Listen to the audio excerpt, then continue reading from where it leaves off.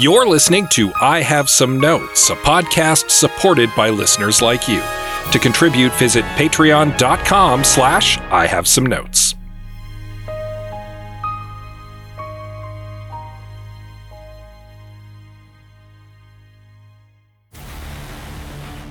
Hey Liam, how about a sci-fi disaster movie where a team of hotshot scientists tunnel downward through the crust and mantle of the Earth to restart the gravitational spin of the core? That movie sounds boring. Oh, I don't know. I thought it was kind of a cool premise with the scientists. And Get it? Like boring? Like drilling through the Earth to bore? Oh, no, I have some notes.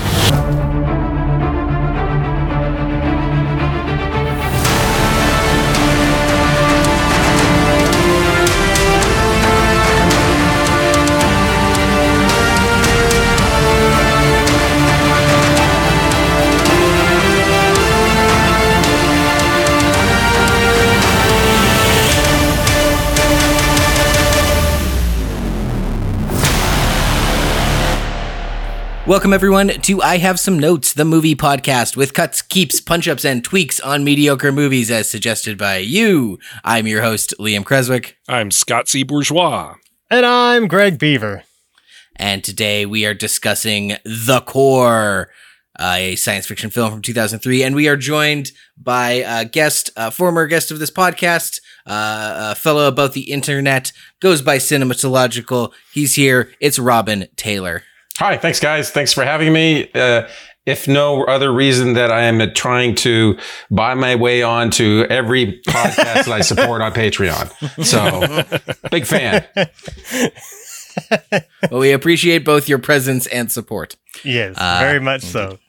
And I believe this was your suggestion, or at least you were talking about it in the Discord recently. No, I ordered it on 4K, and so I was celebrating the 4K-ness of it, and then Greg was like, why don't we do it? And I was like, I think I suggested Citizen Kane initially because Scott was shitting on it. And I was like, I need to have a discussion with him about that.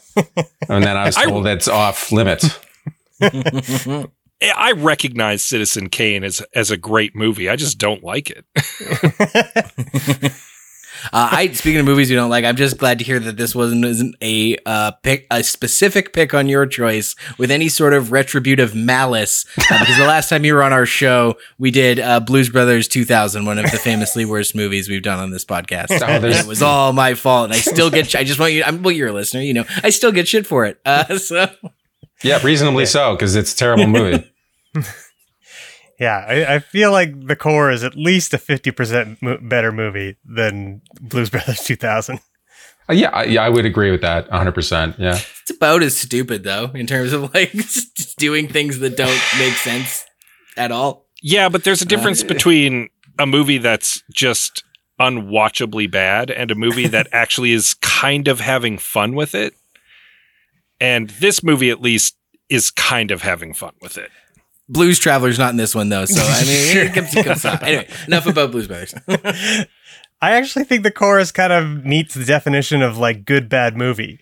It clips along at a good pace. You're never, I didn't feel bored at any particular moment. You know, there was always something happening, and the things that were happening were inherently silly and stupid. You know, Aaron and I spent most of the movie riffing on it, so it was, I found it quite entertaining. We actually watched this movie for the first time years ago as part of a double feature with The Day After Tomorrow. And it was specifically a bad science double feature. And this was the better movie of the two. I'm not going to lie. I disagree about that. I love The Day After Tomorrow. I think that's fair enough. I remember it I think well. that movie's prescient too, because that was talking about climate change and extreme weather events a decade before it actually started happening to the extremity we have now. So I think I love that movie quite a bit. I think I like this movie better because the quality of the cast is better. Oh yeah, outstanding cast for sure. This movie has an embarrassment of riches in regards to the cast. This cast is wasted on this film. Oh, for sure. I can actually hit you with the details of this film. Of course, The Core came out in 2003, directed by John Amiel, written by Cooper Lane and John Rogers.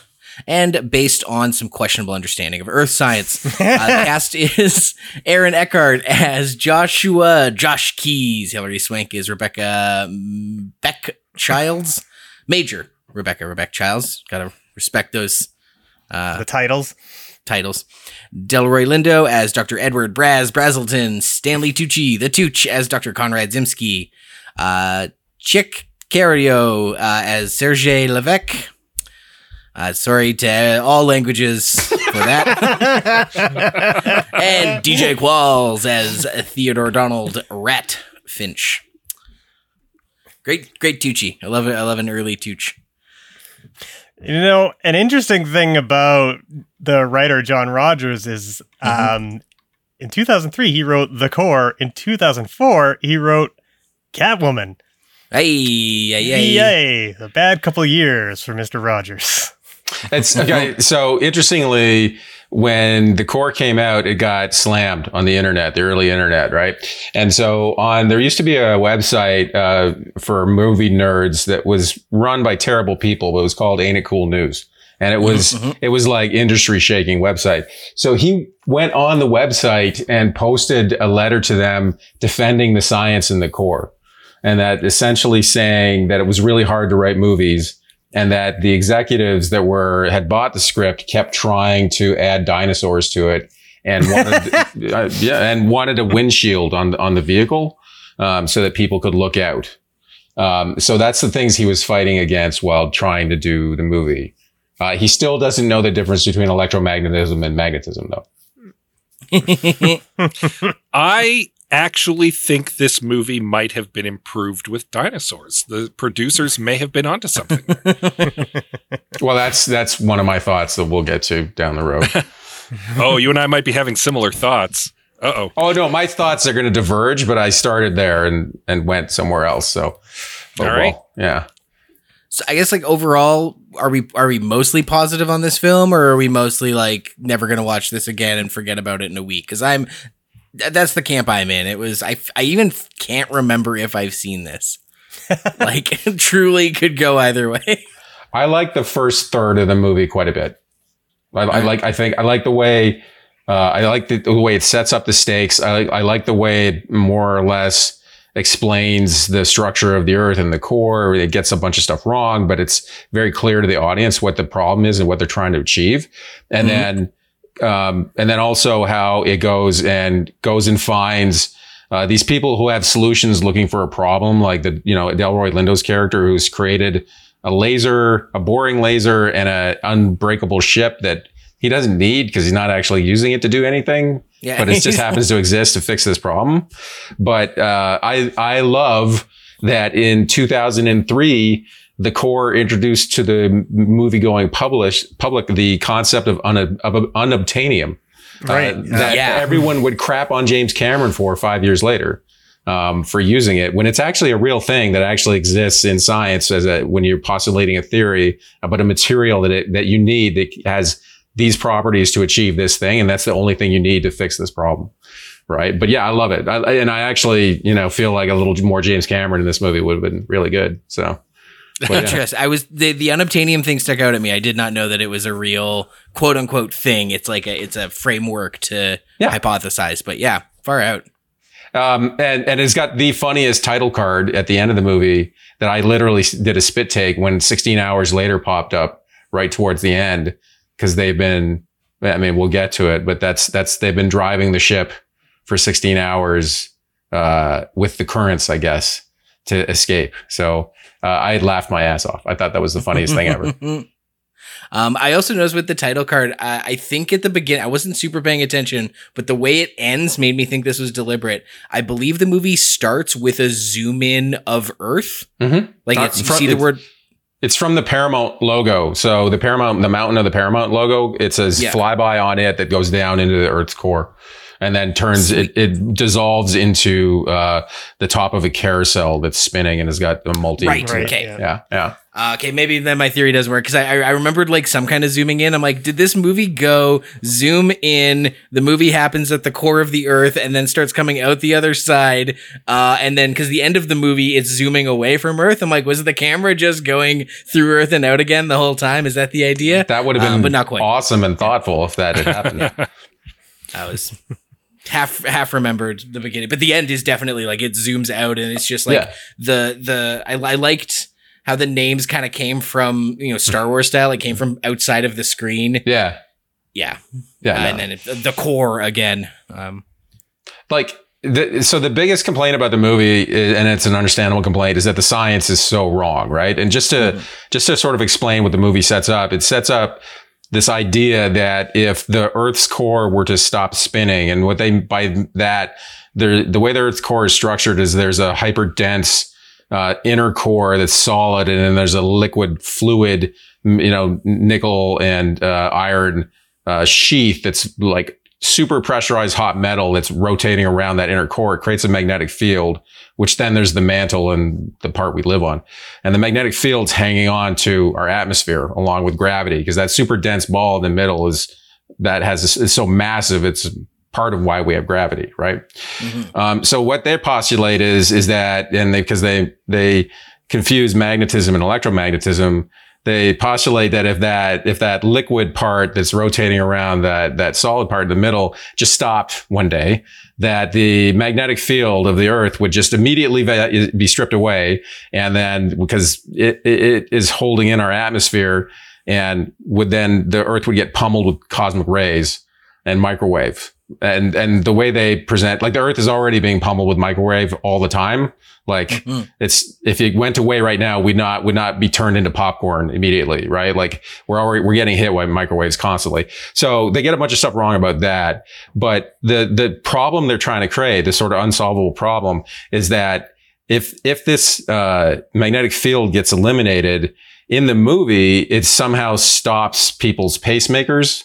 And creates like essentially a natural EMP, and starts messing with like birds and whales migration patterns, and then massive electrical storms, right? So that's the sort of unsolvable problem. And then they're like, well, the way to fix that is to throw nukes at it to make it start rotating again, right? So it's silly. It's like the whole thing is silly. The idea of being able to drive your way down into the Earth's core in a matter of hours is silly. So you either buy in at the beginning or you're just out for the whole thing.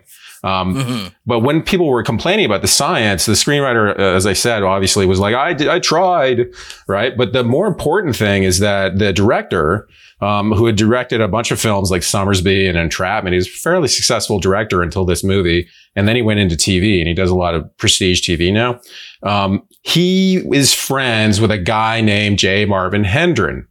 And he was the unofficial science advisor to the director on the movie. And would you be surprised to learn that J. Marvin Hendren is a climate denier, a COVID denier, and he believes that the Earth's core is actually an ongoing ball of nuclear fission, that it's actually a massive nuclear reactor, or nuclear reactor. And that's why we get volcanoes, because it's cooking rock, and then it's pressurizing the rock because it's cooking it in this fission reactor, and then it gets superheated and goes up. Yeah. And that was the director's science advisor on this film. Wow. Yeah. So yeah, it's extremely funny how people can be led astray in Hollywood. In the creative arts, Yeah. Well, that's interesting because, like, on one hand, you want to say, "Hey, get a real science advisor," but like, it's a pretty silly movie. It doesn't really need good science. But also, this guy sounds like a crock. Shouldn't have been let anywhere near the script because he doesn't know what he's talking about in perpetuity. Well, so it's like, So even more interestingly is that the core actually spontaneously created a panel of scientific advisors that essentially became a council, that their entire job was to start advising media because they were so offended by the core that they were like, we have to start forcing our way into these conversations because they're not going to come asking us.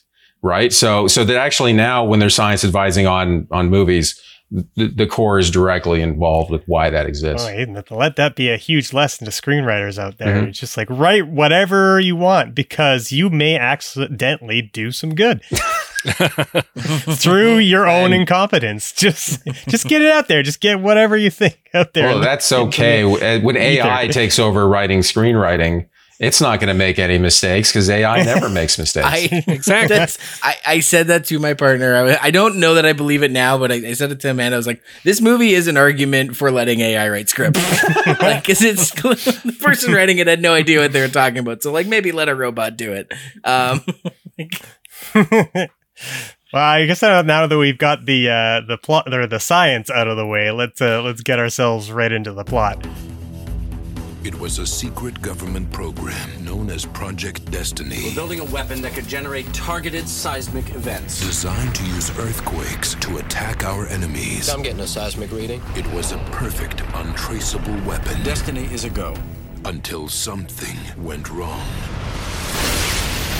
That's an electrical superstorm. Popping up all over the world. I'll put this as simply as I can. Everybody on Earth is dead in a year. The core of the Earth has stopped spinning. The spinning core protects us from cosmic radiation. Without it, radiation will create superstorms. Microwaves will literally cook our planet.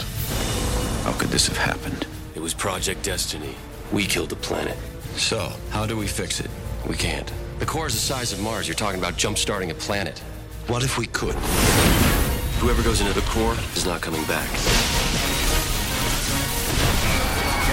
We're losing oxygen! Reach! We got a job to do. Let's do it.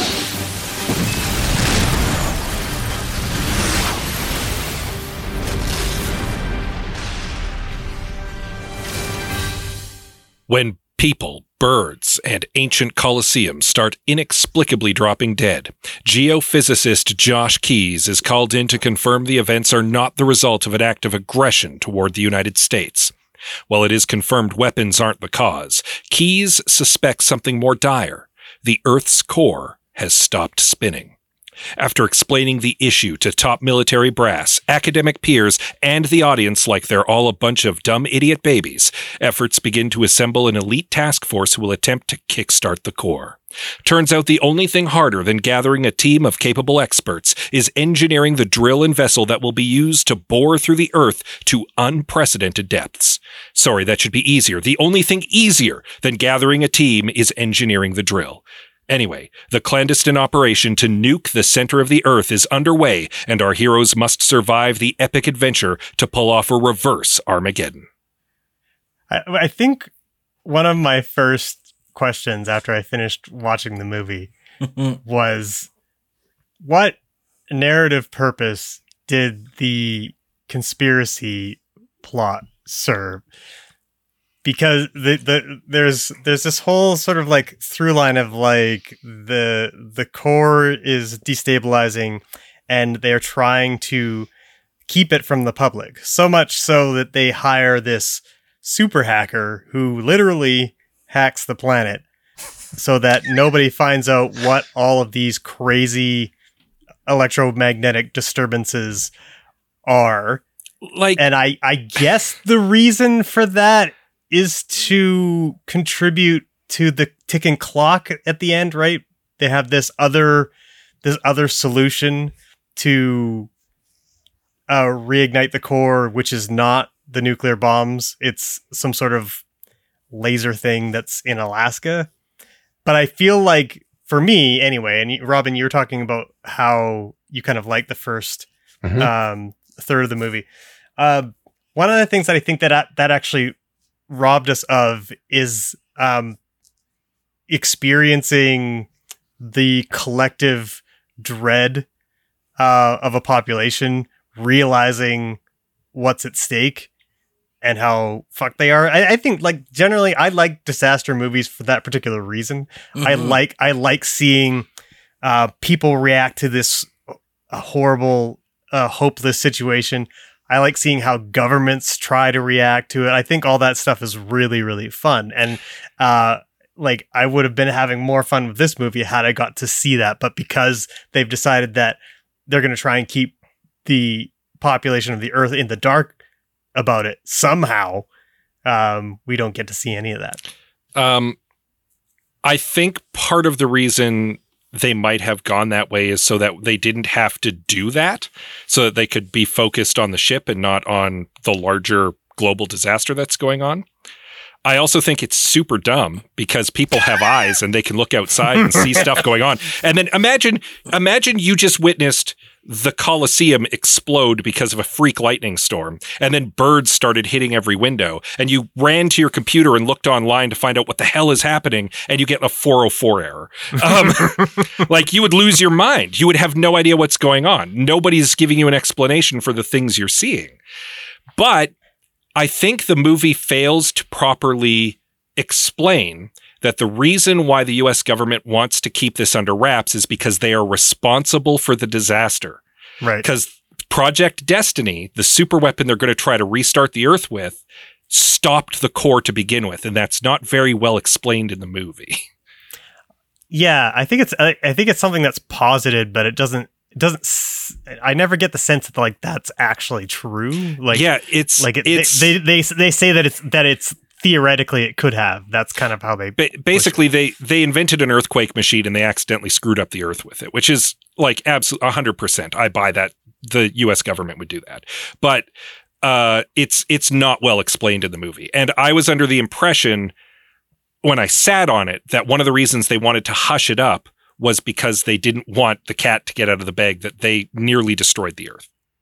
I mean, how do you prove that, right? Like, the only people who would know that are the people who know that.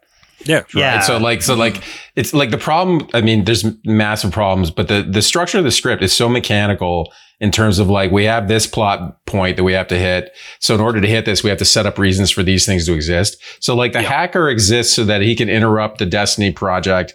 The Destiny project exists to have a second ticking clock because the end of the world's not enough of a ticking clock. We need to have the worst solution on top of that to ramp everything up. Right. So you can just walk back all these decisions. Mm-hmm. And I agree with you. The conspiracy theory, like, here's the thing. What's this movie about? Like, what's the actual theme of the movie? What are they trying to say? I have no idea because they don't do the conspiracy theory thing right. They don't do any of the relationships right. They don't do the jeopardy for humanity and our shared existence right. So like, it's not really about anything that I can see. It's about something cool happening and we get to watch it. But it's not, it wasn't even that cool. Like not really. Yeah. Like, so one of the things that when I was researching this that I came across an Entertainment Weekly article from 2002 where they were talking to the cast about how excited they were for the movie, but they also noted that Paramount had screened it and then gave them millions of dollars more to add more disaster scenes and effects.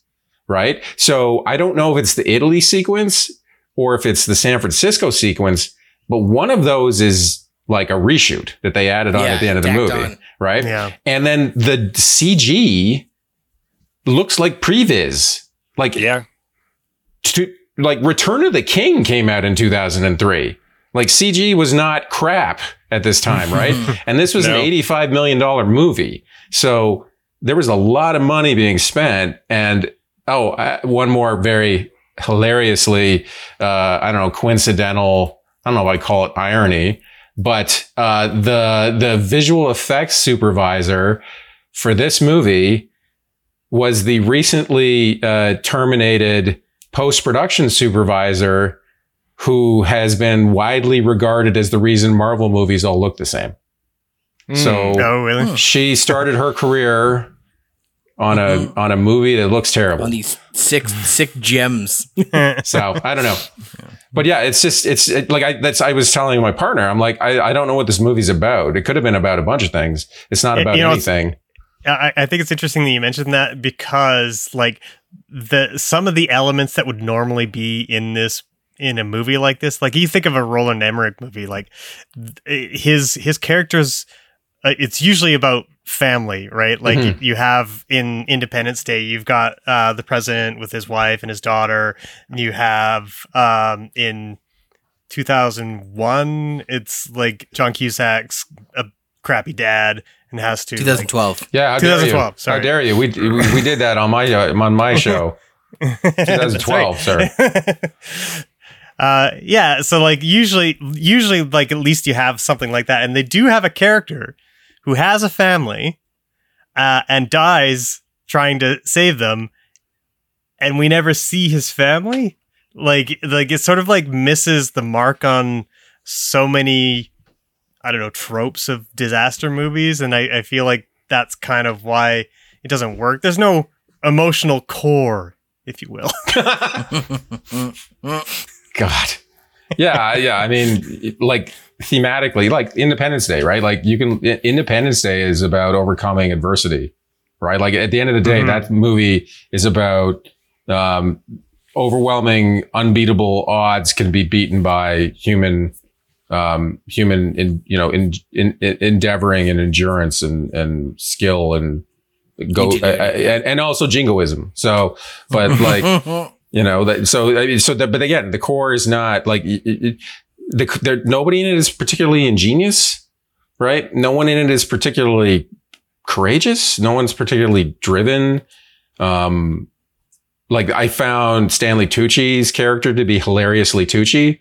But he's just an ass, and then Delroy Lindo's character was kind of the most interesting character because he's like clearly driven and begrudged and very feeling like he's been put upon, but also there's so much emotionality to everything he does. Cause everything seems to really like be breaking his heart in some way. Right. So maybe the core is about the journey of a man to find peace. I don't know. That's a stretch, but it could be. It goes back to the thing I was saying about this movie feels like it was written by AI, where it's just like, but without any of the correct science, where it's just like, well, we're doing like, there's some disaster stuff happens. So we're going to have a guy get scorched on the bridge and some birds are going to drop it. And it's a science movie. So you got to explain the science in a way that everyone can understand. But like none of it, it's all for a movie that digs down to the core. It's all surface level. It is all, every aspect of this movie is surface level. I also want to circle back to your mentioning how it feels like the movie was engineered in reverse. And that really strikes me because I can remember scenes at the beginning of the movie that feel like they're setting up for payoffs that never come. And that like off the top of my head, Aaron Eckhart's character, Josh, at the beginning of the movie is teaching students about how sound waves travel through Earth. And materials. And I'm like, oh, so he's going to have like a sound generator to help them navigate. Nope. He's got something completely different. Like, well, right. But I was with you on that. I was like, well, this is a setup for something. It's kind of leading to the sort of portable MRI, like the directional MRI he creates so they can see. That's kind of where they're going with that. But those two things are not the same. They're not the same. That puts in my mind, like, because they engineered it backwards. They had this device, they gave it to him to invent, and then they had him be a smart scientist, but they didn't set it up right. Yeah. How would an MRI work if you were heading towards a massively magnetic source, like the Earth's core? Probably wouldn't, I would assume. I thought they said it was like a CT scan, not an MRI. I don't know. I thought he said MRI, but who knows? Either way, he could have been using seismology to like use sound waves to navigate because that's clearly his specialty. And that's how they started the movie off, right? Exactly. He's like playing a trumpet into a piece of granite or whatever it was, which even that scene feels like he's about to like play sounds, and I thought we were just going to get like, that's a perfect moment where you get sort of like an interesting sort of explanation of like what's happening in a microcosm with the movie. Like he explains the relationship of sound waves and the core of the Earth or whatever, and rocks and stuff like that. And then you get a sense of like what will be happening eventually with the core of the Earth, but it just stops and they just like drag him away before he does any teaching. You know what this scene is trying to be and failing to be? Alan Grant's introduction in Jurassic Park.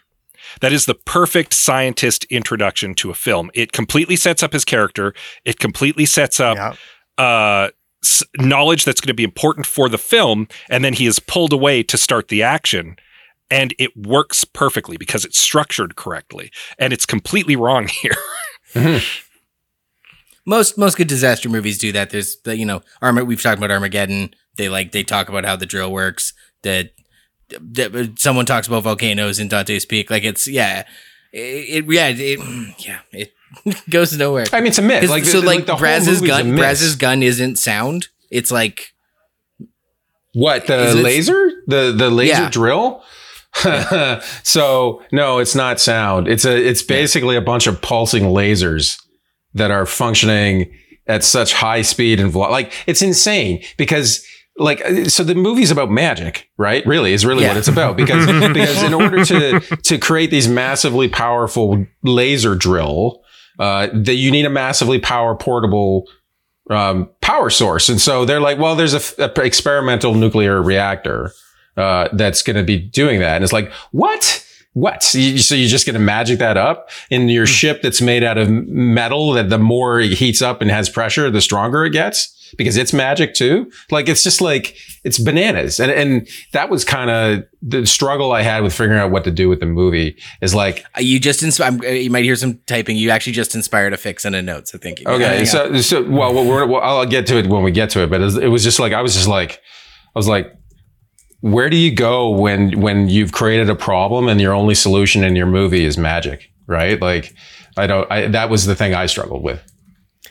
Yeah. And then I fixed it. So the other thing I think that's funny about what the screenwriter was thinking when they were sitting down to put this thing together is the visuals of everything, like,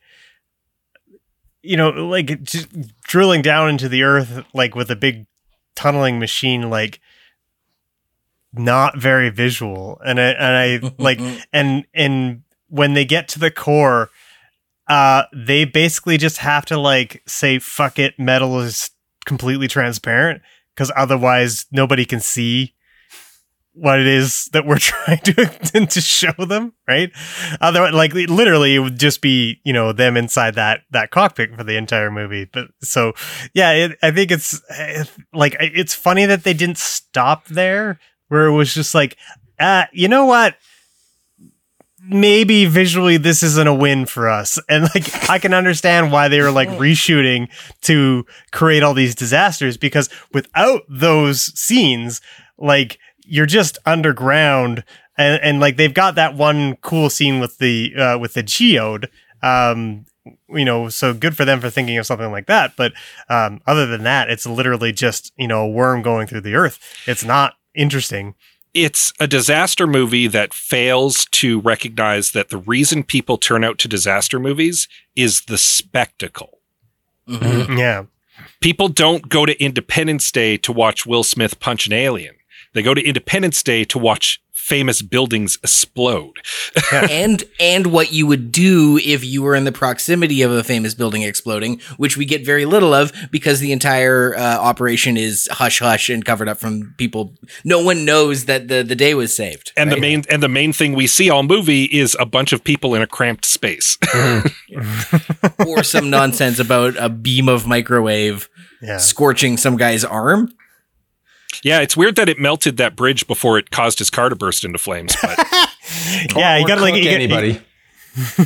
Yeah, he got a sunburn, but it didn't it didn't melt his fucking car or whatever. Mm-hmm. Yeah. I mean, whatever. That's fine, I guess. I mean, okay, the miniature work in that sequence is actually great. It's actually very well done. It's well photographed and it looks pretty cool, especially in 4K on a big TV. So. Was it worth it to watch it in 4K? But it's $25, so yeah, it was totally worth it. Nice. But that's the spectacle you're paying to see in a disaster movie, right? Mm-hmm. Yeah. It's just not enough of it here. Yeah. Yeah, it sounds like no one really hated this one, but most of it is like I don't think we have a lot of like praise for it, I guess. No, it's mostly nonsense. Yeah. It's not egregious, it's not unwatchable. It's just very, very silly. I I had a good time with how silly it was, and that has value too. That's a very riffable. Was great. So I thought the first third was great. I enjoyed the first third, and then it just turned to crap. So you enjoy the part where we see a bunch of disasters and they're trying to solve the problem. You just hate when they get into the ship and go into the Earth. Yeah, I mean I get hung up on things like how many setups are in a scene. So it's like I'm always very fascinated watching something like this where you've got 6 people in a cramped space. They're all facing the same direction, and they're all just shouting out like, "We're at 16,000 feet." We're at 20,000 feet. Oh, turn the shields on. Oh, make the impeller go faster. Just this nonsense dialogue, technobabble, right? So I'm always fascinated about how that gets covered and how many cameras you use and what angles, because the actors are doing their bits in like pieces, right? So it's just, and these guys just gave it all. They were just like, they're just in there pushing those shots, man. That was the thing I got entranced by. There are a couple times where the actors go way harder than this, like, not only than the script calls for, but than they had in previous scenes. Yeah. Where they're like all the emotion, they're like really giving it. Yeah. Yeah, are you thinking of like the Aaron Eckhart scene just after Surge dies? Yeah, but there's even one, Braz has quite an emotional, like, fuck you scene. Mm-hmm. Yeah. Watching Tucci kind of go through what little arc that character has is very emotionally cathartic. So, Yeah. The little bit of material, you can tell these are good actors with just scraps of material who do the most with what they're given. Because I think it's all surface level, from plot to science to jokes to concept. It's all surface level. Yeah, Tucci has one particular freak out that's quite entertaining, and I believe it's like when they realize they don't have enough nuclear power to restart the Earth, and then he goes into like a pretty long tirade, and that was there's a moment where you're just like, acting, this is great. Well, that's the thing, right? Is I always watch movies and I'm like, what's the bit in this that this actor got to chew on is the reason they did this movie. Right. And just speculating on that. And it's exactly like that moment was probably Tucci's moment.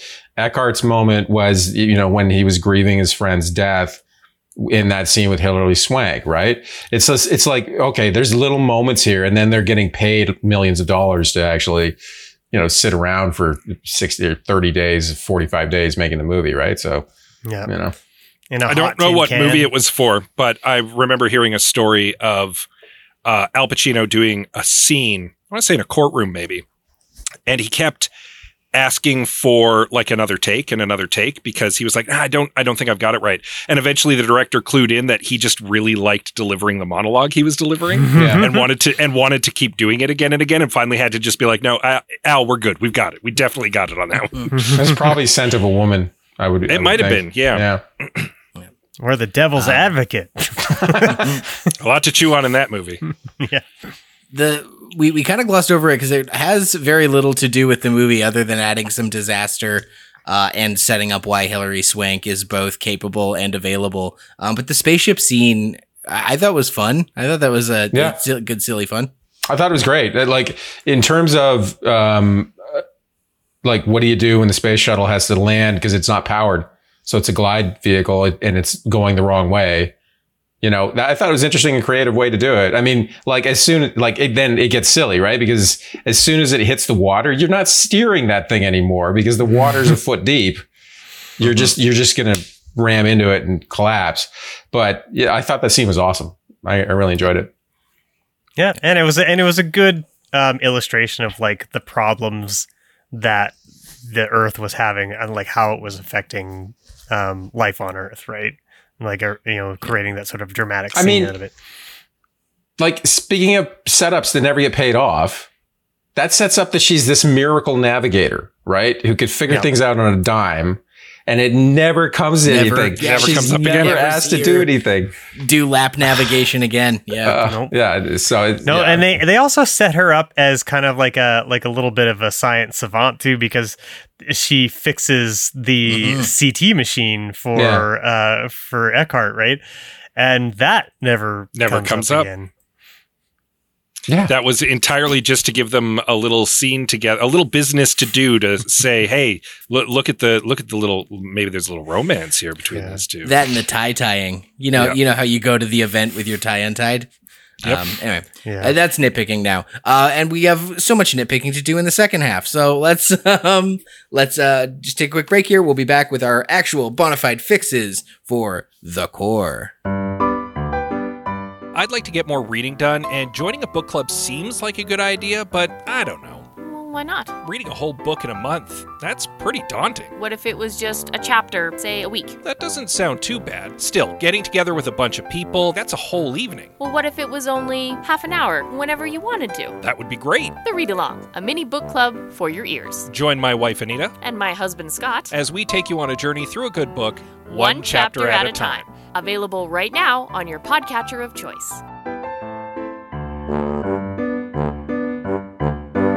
Welcome back to I Have Some Notes, The Core. Do we have fixes? I certainly have one, but I'm excited to hear what you guys come up with for actionable fixes for this thing. I mean, I had a facetious one, and I had one that takes this movie in a very different direction, but keeps kind of the core of it that was not intentional intact. That was not intentional. So I'm happy to start with my less facetious. My facetious one to start with is turn this into Journey to the Center of the Earth. Which is why I was like, maybe have the dinosaurs in there. Like something's gone wrong with the interior of the Earth. The surface is freaking out. They send an expedition in to figure out what's going on, and they find the Hollow Earth, basically. Maybe there's actual Nazis down there who are doing Nazi stuff. I don't know. I'm willing to go all in on the Hollow Earth in this version of the script. It would be absolutely nuts, but that is my facetious suggestion for how to fix this film.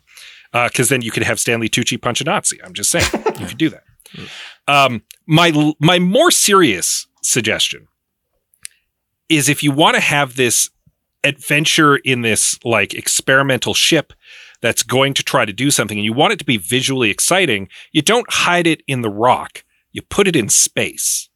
What if the movie is about the sun going crazy? All these solar flares are going off. They need to go and do some sort of science magic to fix the sun. And so they're shooting off into space. They've got Hilary Swank, the astronaut. You turn Josh into some sort of like sun scientist, and Tucci's some sort of astrophysicist, because he's already basically supposed to be Carl Sagan, right? Like, do we all want to say it in unison? That's Yeah, 1, 2, 3, sunshine. sunshine. yes, but this. Yes, but my version. Sunshine, but with Stanley Tucci. Here's the thing, though. Sunshine came out in 2007, though. Yeah. And this movie came out in 2003. So, like, just taking it back, you make Sunshine out of this movie. Yeah. Like, Yeah, I know that the movie I'm suggesting has been made, guys. But I'm saying that's the fix for this movie would have been to make Sunshine. Because then you could do something more visually spectacular. Yeah, I think that's more or less fair. Like, I mean, I said it in the first half. Like, you know, you need to have much more visually appealing central conflict, and obviously throwing it into space would be much more interesting. Or going on the Hollow Earth side of things, like maybe the core itself is, you know, they discover that the core isn't liquid metal, it is hollow, and there's just all these other things to explore down there or whatever, and it's more of a wonderment exploration movie. Maybe not necessarily dinosaurs, I don't know, but like, yeah, there would need to be. I do like the idea that they go down there and they find something they didn't expect. And the geode scene was one of my favorite scenes, just because like that was a really cool, interesting idea. And if the movie kind of decided to go a little bit harder on that, I think that would have been interesting. The movie's already walking way over the edge of reality. Mm-hmm. And I'm of the opinion that they just needed to go further, basically. Mm-hmm. And either make it like a true science fiction movie and make Sunshine 4 years early, or you do a Hollow Earth thing. You have some crazy something going on in the center of the Earth, and they're all surprised and terrified to discover it and have to fix it to save the surface. Yeah. Like, imagine Stanley Tucci being able to chew on something about his scientist having had no idea what was going on in the center of the Earth. He thought he was this big expert, and there's dinosaurs and Morlocks down there. Like, he'd lose his mind. It would be fantastic. Like, look, the movie you're pitching doesn't sound bad by any stretch, but I don't know that, like, digging through the Earth is as visually boring as Greg is making it out to be, and I don't know that, like, I think you can make this what's on the page more interesting. That we have to scrap the whole idea of a train to the center of the Earth. Hey, neither of my ideas completely scraps what's going on in this movie. No, but like the obstacles not being dinosaurs or something silly, but being like the geode or some kind of like, we hit a lava vent flow and we're off course, or like someone did you know what it is? This is a really easy one, right off the top here. Someone did a calculate, or like when they hit the geode, they're now not going straight down, or they're not at the angle they wanted. And so now what's her name? Hilary Swank has to do some lap navigation to get them back at the angle they need to be moving. Yeah, rather than having to like cut a piece of geode or something like that, it's more about her scientific acumen, and then the lava flow that starts falling on them, you know, creates the ticking clock. I guess you can still have that, you know, if you want to get them outside of the train, then you could still have the fact that they've got to get rid of a piece of crystal or whatever. But yeah, and if you want another genuine obstacle for them to overcome while they're digging that isn't Murlocs, you actually have at least maybe phase 1 of Project Destiny go off. The military guy gets an itchy trigger finger and he does the first like pulse, and they have to like weather that turbulence. And oh shit, now you've made it 1 degree worse. We're going to have to tinker with how the bombs go off on the fly. I think there's ways to make digging through the Earth interesting. Like, again, I rarely do I ever want to advocate for not having dinosaurs in a movie. But like, yeah, you can make this interesting, even with some silly science or some good science. Yeah. I don't know. And I like the agree. 2 things I just pitched. I don't know if I agree. So here's the challenge I had with the movie, right?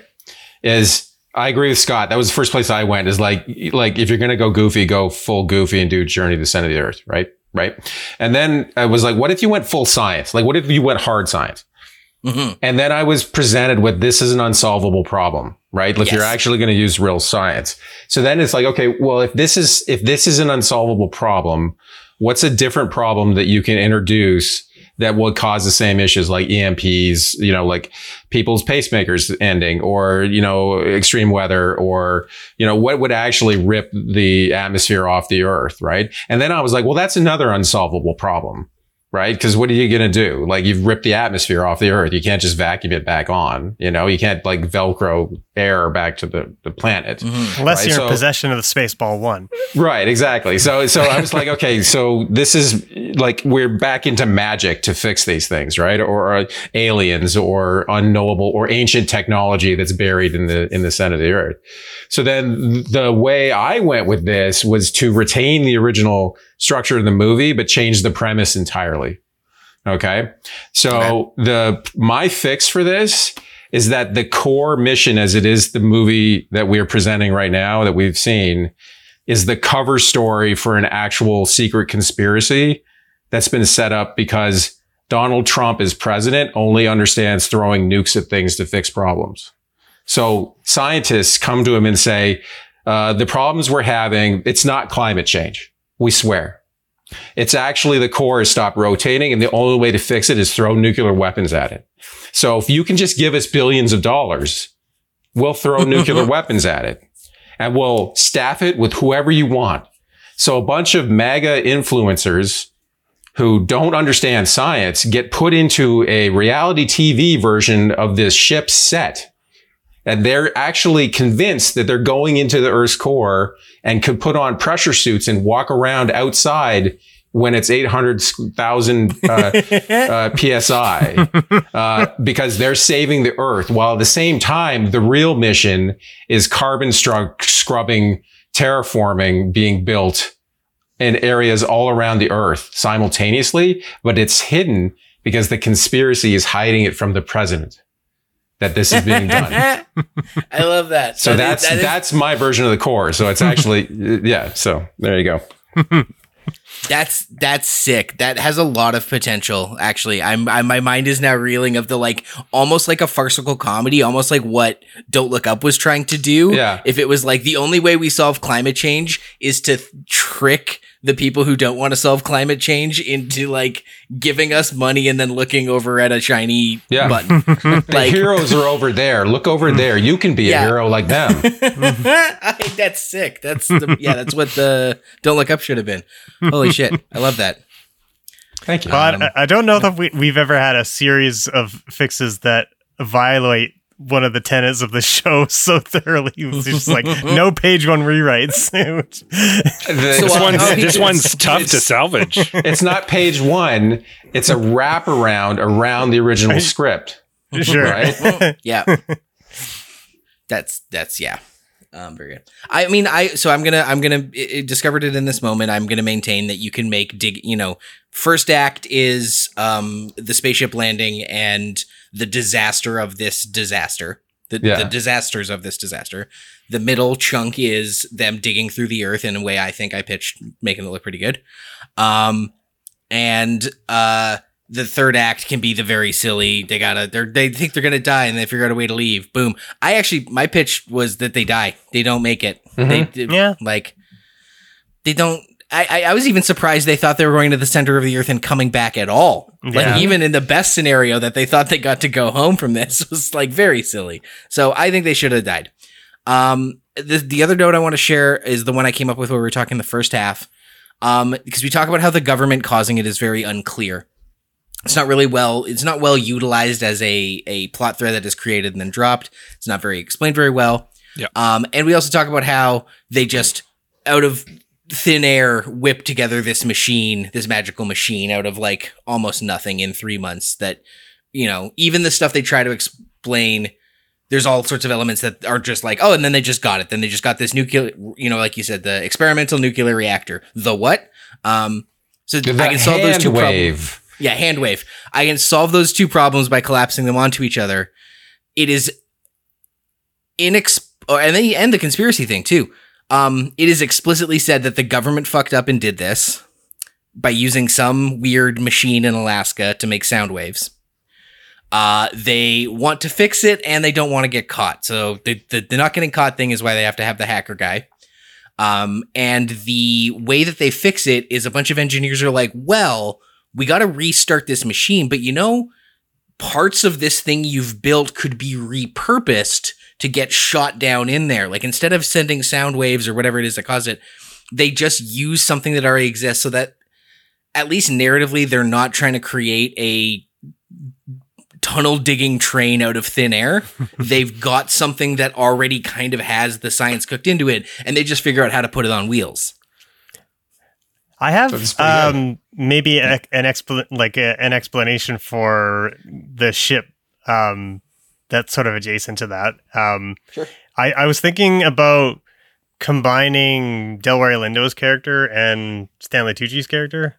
Not that I would want to lose Stanley Tucci because he's great in this, but I was thinking that Delroy Lindo could be the guy that was helping to develop the Destiny project, and then he sees the issues that are going to arise from this, and he's terrified of what's going to happen if they ever turn it on, and it will stop the core, right? So then he leaves that project and becomes this kind of hermit, and he begins to work on a solution for it because he's absolutely convinced that at some point, the core is going to stop spinning. So he's working on these lasers because he knows that like sooner or later we're going to have a solution for this or whatever. He's doing Egon from the new Ghostbusters movie. Sure. Yeah, exactly. And like, it can be Eckhart's character can sort of like, he knew him in the past. He knew what his expertise were, but to his mind, he went he went crazy and he just like he just fell off the face of the earth, and then he's the one that suggests him to the U.S. government. You can keep Stanley Tucci's character. Stanley Tucci is just the head of Project Destiny. And he's being sent along because it was his device. Number one, he still has the existing relationship with Delroy Lindo's character then, because they both worked on the project together. And he's the one who ultimately is kind of responsible for having messed up the Earth. So he feels he needs to go along to help fix it. Yeah. And he can still be arrogant and like trying to fob off responsibility. Well, it's someone else's calculations messed this up. He could even contribute to the ticking clock by being the one who's convinced that, like, you know what, destiny is the only thing that can get us out of this. Yeah. They never let me try it a second time. Yeah. What if I did it twice? So, I mean, you don't have to lose Tucci's character at all. Sure. Yeah. You just kind of shift him a little bit. Yeah. Yeah, and I like Liam's fix for involving Hilary Swank's character more and giving her like a more of a proper arc, because they do set up like that, or just a scene to excel in as a character. Maybe off the top that she actually needs to fail a little bit so that it's more satisfying when she succeeds at the end. I don't know. I mean, that's the inverse of what they set up, right? Is that she's never failed. Therefore, her lesson is that she has to fail and then overcome it. Right. Right. In the existing thing. So if she's failing at the beginning, what's her lesson? Fail harder? Yeah. Fail less? Yeah, that's right. Because she's like, her failure in the movie proper is that her loss is like she lost her commander, right? That's kind of like her fail moment, but she didn't really contribute to that failure. So maybe it's more of like there's something along the way that she makes a poor decision out of, maybe she's a bit more cocky or whatever, and she makes a poor decision. She pilots the ship into something that damages the ship, and the commander has to sacrifice himself to save the rest of the ship. Perfect. Yep. Now we've still lost the commander. She's directly responsible for it, and she has to learn from that. Yeah, and then you could keep that way. You could keep the shuttle sequence pretty much as it was, right? Yeah. Not much has been said about the character Rat. Yeah, he sucks. That's why he's the worst character. Scott, you were joking in our Discord. Also, folks, please come join us in the Discord. You don't have to be a member of the Patreon. You can just come join it. We're having a great chat all the time. Please come. You can find a link in all of our link tree and on our social media. Yep. But Scott, you had said cut Rat. And that's fair. He's the cringiest character in this movie. I even like DJ Qualls. Well, and I mean, we kind of touched on this as well, because the conspiracy thing never really goes anywhere. There's not really a need for him in the movie. Like, if you cut he's not the man in the chair. If you cut all of the stuff with them having to keep this under wraps, and you cut out the little bit at the end where he leaks the information, the movie doesn't really suffer in any way. Yeah. At all. The plot is virtually unaffected. So he's a very easy cut. Agreed. Especially because I think this movie would be served. We were talking in the beginning about having the disasters be humanity knows its days are numbered and there's an existential threat, because that's the best part of the disaster movie. So the keeping it under wraps thing, either we do what I said, where it's like the government is a real good reason and it's clear that's why they're doing it. Yeah. Or you let the people be afraid and we have disaster movie catharsis. But I do love a hacker character. I do love the nerdy weirdo character. They're kind of my favorite. I even like DJ Qualls. I was talking to a guy at work recently about how hey, he's in a bunch of stuff in that around that time and you don't see him much anymore. What happened to him? And it's weird that a month later we're watching this. So I have a pitch to just make this guy a less cringy character. I fully just rewrote the character description for Rat to make him not obnoxious and one note and just a bad stereotype of what people think nerds are.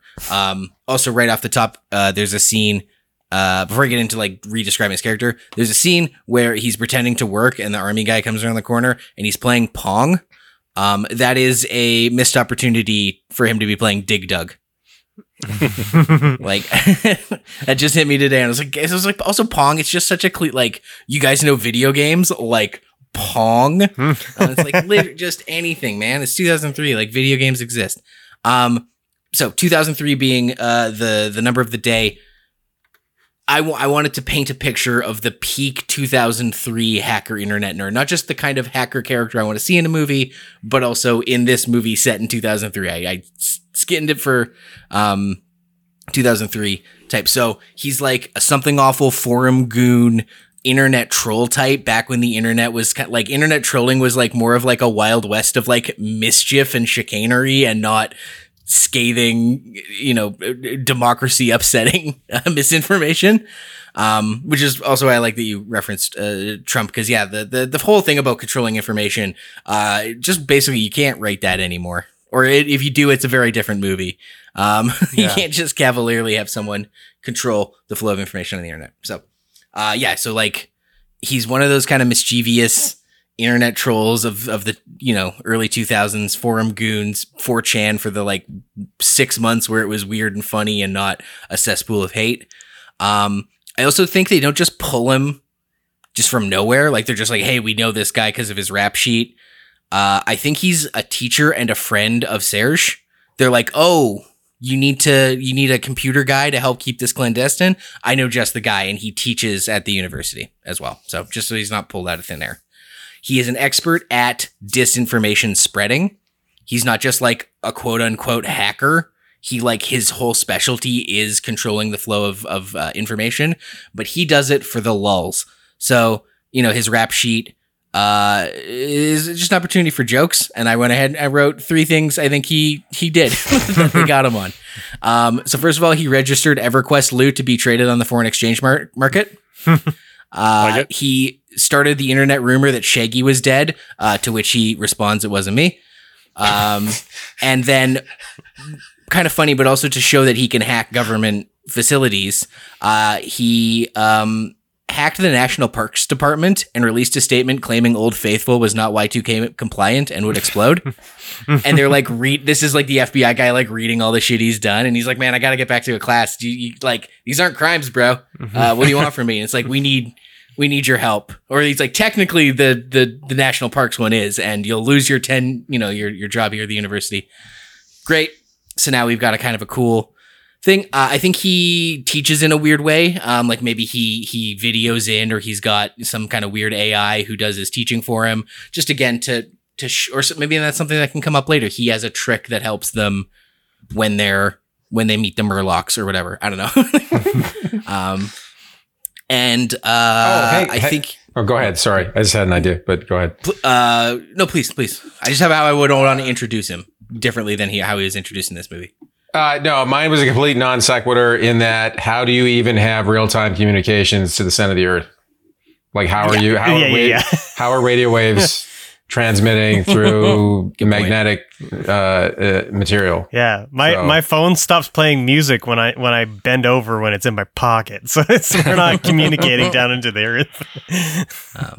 Sorry. But yeah, last but not least, I think instead of introducing him by just like being surrounded by computers and snack garbage and then wiping it all, I think you see him passionately detailing the benefits and application of some kind of piece of technology, just really eloquently, really passionately. And then the camera zooms out and he's actually explaining why he put Linux on his mom's computer. And then he still lives in his mom's basement, which is better than the very lame he's a virgin joke they make where he's like, oh, the world's gonna end. I wanted to have sex first. And it's like, yeah, he's a fun fuckable virgin. Again, incels carrying out misinformation. Can't do that anymore. I want to rewind just a little bit to what Robin just said about how are they communicating through all this solid rock. If only they had set up early in the movie a person who was an expert at sound waves passing through solid material. Like, there you go.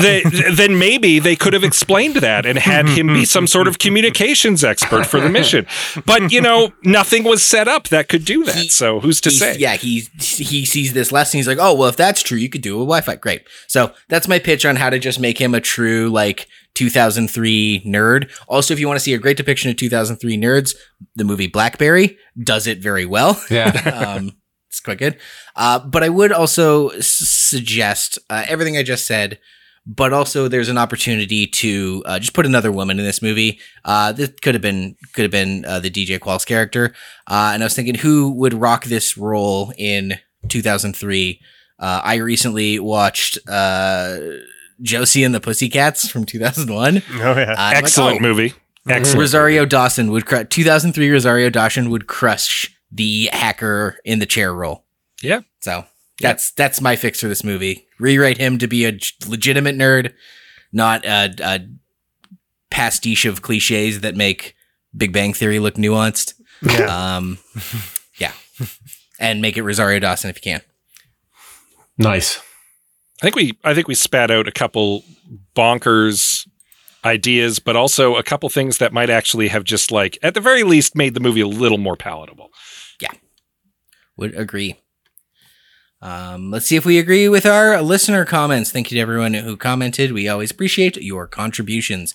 You can do it on Twitter for now. You can do it on Facebook. I have some notes on Facebook. You can join the aforementioned Discord server. But let's hear what some of you have to think now. Sean McKnight says, I got nothing. This movie is unsalvageable. Thanks, Sean. I mean, it's a tough one. That's for sure. Just make the movie Sunshine. That's yeah. Or Journey to the Center of the Earth. Because that's like about a decade later, they made that with The Rock, right? Or Will Ferrell? I'm pretty sure Will Ferrell, they yeah. made Journey to the Center of the Earth a long time ago as well. As well, yes. Yeah. But, yeah. Because it's based on a classic novel. Yes, I'm aware. Scott. Nathan Martin says, ha ha ha, I'm so sorry, but I can't. No notes. This movie is crazy, but I respect it. Tucci goes full Tucci, and that's what we're here for. There's a lot of Tucci in this movie. Yeah. The tooch was loose. Lorgar from our Discord channel says, Step 1, talk to scientists to find out what would actually happen if the Earth's magnetic field went haywire. Step 2, talk to doctors to find out what actually happened if pacemakers stopped working. Yeah, but that wasn't, as we previously established, that wasn't a thing in this time period. Or rather, they did talk to experts, but the experts they were talking to were actually absolute crackpots. Yeah, I think what Robin was saying, and correct me if I'm wrong, it's not that movies didn't have scientific counsel or advisors, it's that organizations cropped up to be those advisors preemptively, like offer their services as providers so that crackpots didn't get brought in. Yeah. Yeah. Well, because like this actually reminds me of Star Trek Voyager, believe it or not. Bear with me, because there's the character Chakotay on that television series. He's meant to be like an indigenous person. The indigenous advisor that they brought onto the show to help with that character, it turns out, was making it all up. They knew nothing, absolutely nothing about it at all. And that is like so indicative of like the kind of people that they bring in. It's just, they just accept someone based on their qualifications or that they say they have, or hearsay, or it's a guy some guy knows. Oh yeah, my buddy knows tons of stuff about that stuff. We'll bring him in. They didn't have that pool of expertise that they knew to reach out to. And I think it's good that that pool of expertise now exists and is just like, we're here, ask us anything. Like, yeah. And I think in science fiction, like it doesn't take a whole lot to, I mean, it doesn't have to be real science, but just as long as you just have to get it just enough so that it's believable, you know, you just have to sidle up to it. And that's what, like, Star Trek's done that, you know, for decades, where you just like, you get close enough to like something that's real and it sounds believable and away you go. Yeah. You don't want to completely destroy the suspension of disbelief. You make it plausible enough that the audience is like, okay, I'm on board for this. Yeah. As opposed to something that's just such nonsense that the audience is throwing popcorn at the screen. Like, yeah. I meant to ask this earlier. Greg, you watched Moonfall, right? I did. How does this compare to how does this compare to Moonfall? Is it the same kind of dumb? Is it like the same vibe? Like, well, this isn't a problem of 2003. Well, I mean, like we were talking about Day After Tomorrow earlier, right? Where people like literally run away from the cold, which is very weird. Well, in this movie, they run away from the gravity of the moon, which makes total sense. Fair. And Aaron Beaver says, with apologies to DJ Qualls, who is not at fault for this, I gritted my teeth every time the hacker was on screen.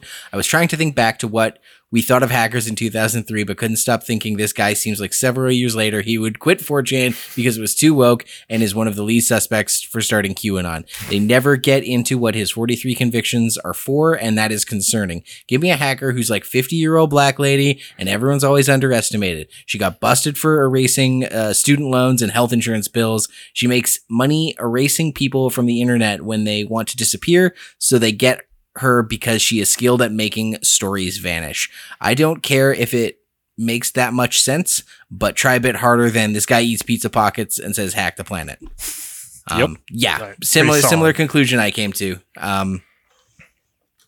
In fact, I read Aaron's comment and forgot it had been mentioned, and then was very pleased with myself. Was like, dum-de-dum, I'm going to come up with my own version. And then was like, oh, right, Aaron pitched this. This is right. Womp womp. But like I said, I tried to paint it like a inspired by BlackBerry. I tried to give him a genuine 2003 paint. But I like the idea. Yeah, the kind of renegade student loans, health insurance. I definitely love that angle of it. Yeah, I think that's a great way of fixing that particular character. But yeah, that concludes it for listener comments and for this episode of I Have Some Notes and this season of I Have Some Notes. Yeah, we're going away for a little while. a few weeks. We usually take a break and then we'll be back in the beginning of September. But if you are subscribed to our Patreon, there will probably be some summer activity going on there that you might want to check out. Mm-hmm. Certainly. Thank you again to our guest, Robin, for joining us. Thank you, Robin Taylor. Thanks for having me, guys. You bet. You can follow us at facebook.com/I Have Some Notes, at I Have Some Notes on Twitter, and just wherever it is you're listening to this, give us a rate, a review. If there's a little button your podcatcher wants you to click, please click it. It helps.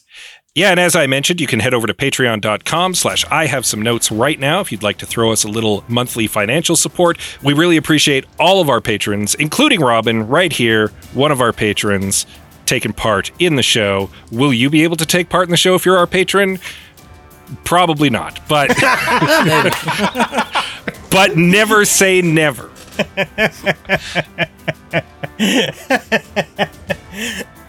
Great sell, Scott. Right? You're really removing units with you. Oh my God.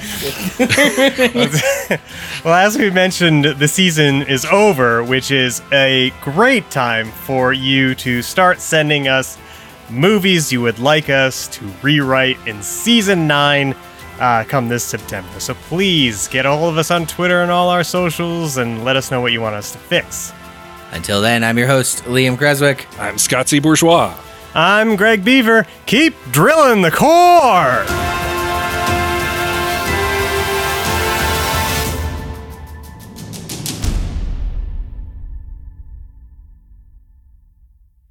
That's funny. Talking about those, the setups and payoffs. Like, we watch so many of these shitty movies. Yeah. That, like, when I do watch a movie that has, like, proper setups and payoffs, I'm always like, ooh, look at that. They set this up and it paid off. Holy cow. Well, it's exciting, right? Because you're like, Yeah. oh, this might be something. Oh, it's something. It turned out to something. It's great. Yeah. Did they just pay that off?